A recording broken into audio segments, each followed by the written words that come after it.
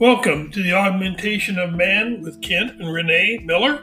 We're going to discuss connecting the dots between sciences, astronomy, and spirituality.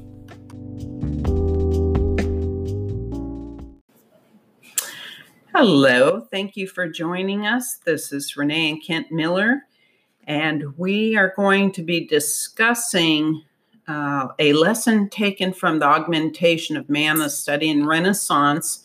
The lesson is called The Safe Box, and it has to do with our ability as a race to look at the whole picture, whether we perceive it as positive or negative, and the fact that, and we're going to address that in recent times, there's been a lot of focus on focusing only on the positive, and we're going to tell you why that's not such a good thing. Well, positive. Humans present the positive because they're afraid, or they hide the negative, which is internal feelings. And in recent years, we've been taught not to just focus on positive because we have to look at the whole picture.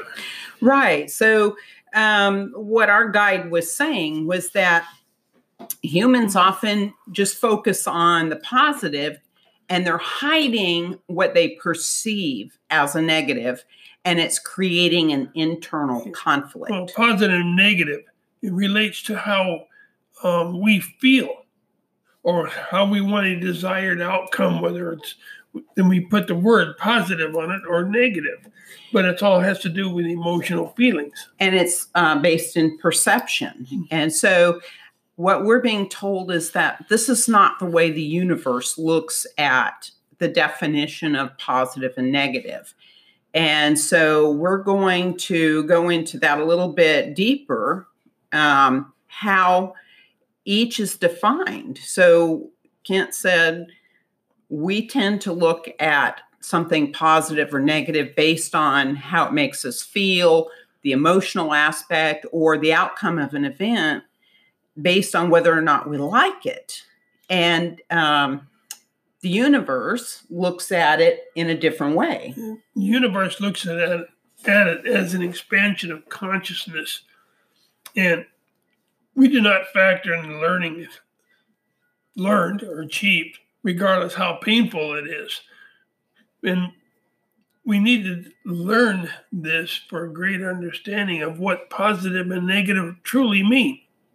So in a universal sense, positive and negative is all about the expansion of consciousness. So positive behavior is one who seeks to understand, who moves toward an expanded understanding or expanded consciousness, and the support of that, say, of a teacher is supporting that field in providing the teaching and the understanding that they have to another person. So the negative would be you don't understand.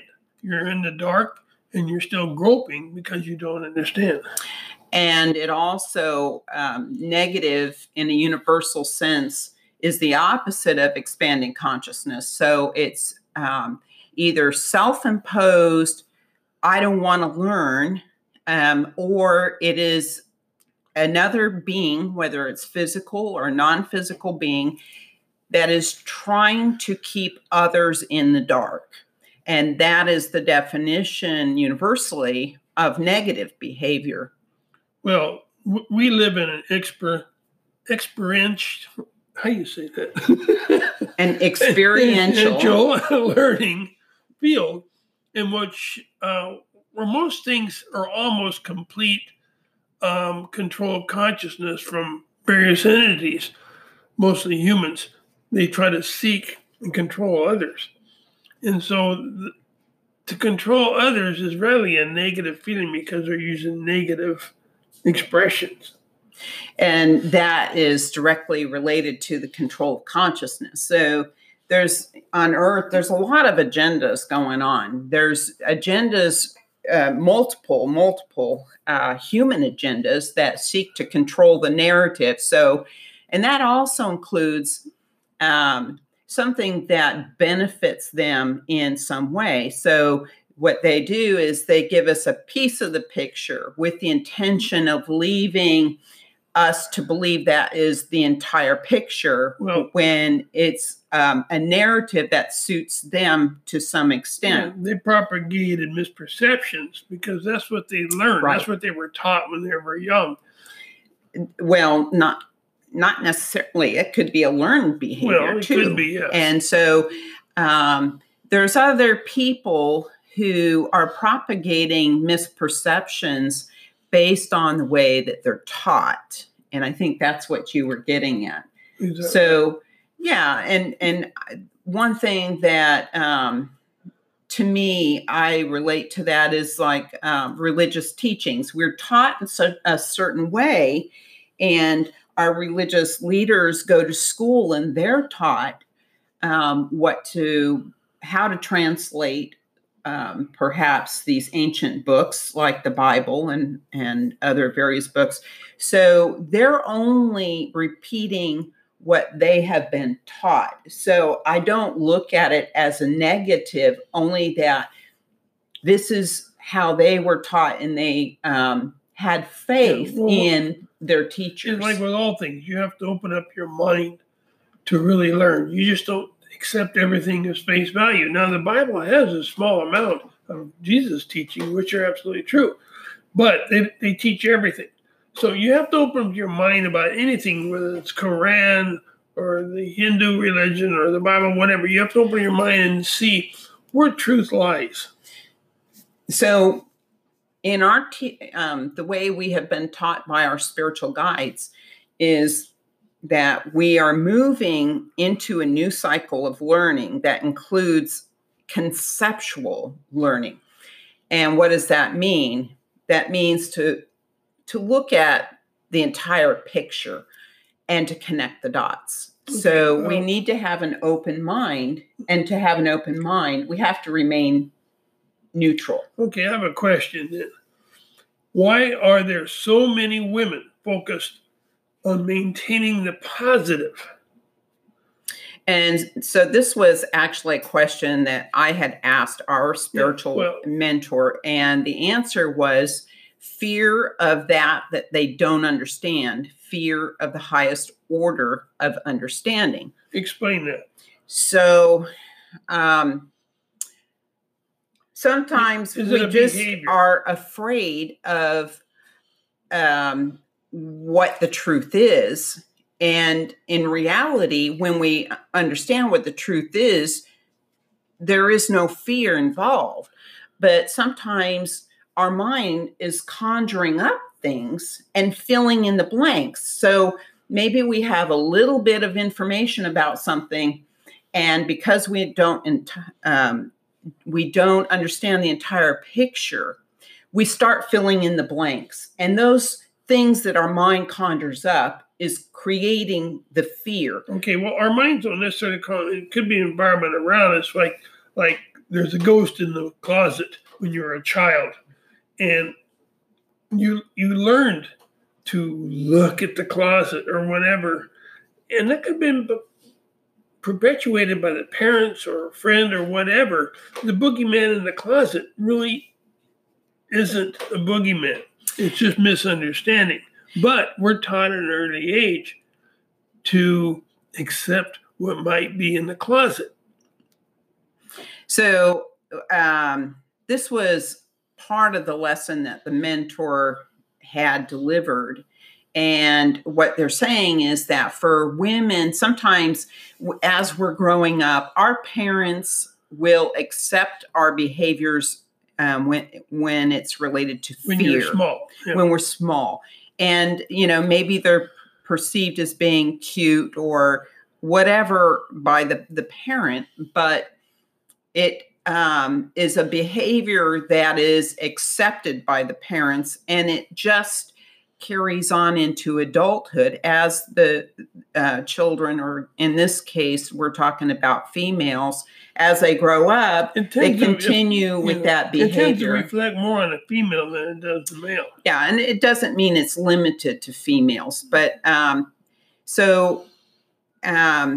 it is a behavior that is presented by the female that is acceptable to move forward, not to be forced into looking at the boogeyman in the closet. So we are kind of, society tends to accept the fact that a person doesn't want to look at what causes them fear, even though it's uncomfortable, but even though it may be irrational and may lead one down a path of not fully understanding a particular situation. Well, what are false fillers? So the false fillers are things that our mind conjures up to fill in the gaps of understanding because we don't have all the facts. And it holds us back. It doesn't let us move forward. Right. And so what we're being told is that we need to face our fears head on, and we need to look at things that do cause us fear and start asking questions, because in the end, that greater understanding is going to alleviate the fear. Yeah, once we face our own fears and we understand who we are. Yes, that does lead to that, to an understanding of who we are on a more expanded level, including the higher self. Well, males actually can be boxed in also. Work of protecting the family makes it more difficult to find a balance, to understand the opposite's fear.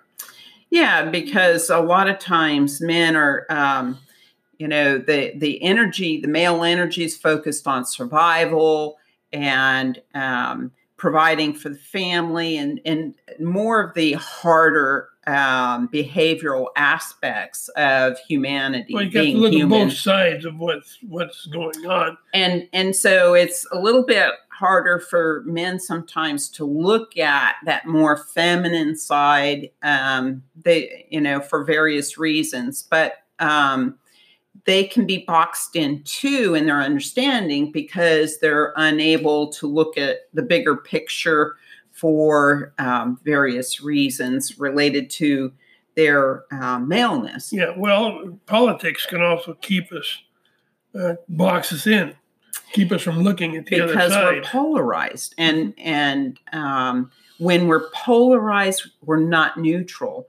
And so if you look at a sliding scale... Well, you can't look at the whole forest because there's a tree right in front of you. Yeah.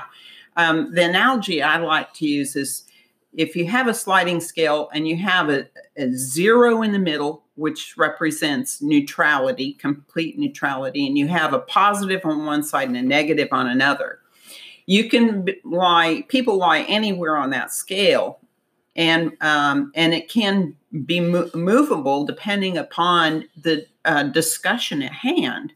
But if you are leaning toward a positive or you're leaning toward a negative, and the further toward those ends you get, the harder it is to look at the other side. And so it's just too far away from where your reality is. And so if we really work to try and get ourselves in the middle where that as 0 close as is. we can. Right. And it takes a lot of work without to do that. Emotion. Yes. And not to be emotionally caught up into it, but to be able to open our eyes and to see both sides, the positive and the negative, is going to give us a more comprehensive view and a clear understanding of the whole picture. And so to be truly enlightened, one must be able to look at and understand not only both sides, but all the angles in which something can be viewed. Yeah, we've heard people saying they're enlightened, they have all this information, etc., but they're polarized. The ones that are truly enlightened are not polarized. They don't sit on one side of the fence or the other. They try to look at both sides and learn from it. So also, and you'll notice those who are truly enlightened, and you can look at some of the masters, they're able to maintain their composure and not get excited about anything. Because it's only being here. It's far beyond our being. Well, because they are truly neutral in the way that they're looking at everything. They've learned to be neutral. They've learned not to be entangled in the emotional aspect, and to be able to gather the information and to connect the dots so that they can see a bigger picture. Yeah, and they can see the bigger picture beyond what is happening right now when you're able to do that. Yes. So how many are out there? How many are actually want to take the time to try? It's not going to happen overnight, but to try to become more neutral and to look at both sides. So a comprehensive view can be helped by engaging in group discussion, where each person gets to verbalize their view so that the group can see other people's points of view, which would be the aspect from which they're viewing from, or the angle that they're viewing these from. These points of view are all emotional. That's what we have to understand. Even though you may agree or may not agree, it is all emotion. I would disagree to some extent. It can be just subject to the things that we've been exposed to. Yeah, but when you know the truth, then you know the facts. And the problem is we have to discern what is truth and what isn't. Just because a human says this and this and this happens doesn't necessarily mean truth. You have to do your own research and find out what the truth is. That is correct. But my point was that we are limited to the way that we view things based on the experiences that we have had in our lifetime. So it's not always an emotional response to any discussion that is coming, that relates to our viewpoint, but we can present our viewpoint only based on what our experiences have enabled us to be able to see at this point in time. That, how much of that is really truth and how much of that is experience based in emotion? Or experience. Experience based in emotion. Okay. Well, so many times we'll agree to disagree. Yeah. My point is that it's not always emotional, but we tend to react emotionally when we are not sitting square in the middle as far as neutrality. And so Kent does have a point there. So in order to move into a new conceptual learning, it's not an easy task. It does take work to be a comprehensive conceptual being, which is where humanity is moving. But it involves us having mutual respect so that each person has a voice that they can express where they are at in the way that they view a given topic, and that we can engage in discourse. We can do our research and then connect the dots. And of course, this requires... We might find out we're both wrong when we do the research. So just because you say, I'm right because I know this, have research to back up your claims. I think, too, it's more not... I would say not that one's wrong and one's right, or nobody's right. I would say that we all have a piece of the picture. Okay. I'll agree to that. Okay. All right. So, and it does require our being neutral. Okay. With that, thanks for joining us. We appreciate you spending your time with us. And we ask that you be open to looking at the second book, which we put out just very recently, The Acquiescence of Man, which is an exceptional read. The Acquiescence of Humanity. Oh, excuse me. The Acquiescence of Humanity. It is an exceptional read. It's very interesting. Yeah, it'll bring forth a lot of understanding that you may be looking for. And it's available on Amazon. And the other thing is that we are getting ready to publish our second edition of The Augmentation of Man, a study in Renaissance, which was originally published on Balboa Press, and it had minimal interpretation. The second edition, we have expanded heavily in our interpretations of these lessons that were received by the ancients and other high spiritual guidance while Kent is in a deep trance. And we have expanded the glossary so that it is much easier to read, and it offers a place to start because you can go to our interpretations and then you can back up and read the original lesson as it was given verbatim. We have not changed the language that we received it in. And you can compare it and you can make your own choice as to whether or not you agree with our interpretation or you see something different. Yeah.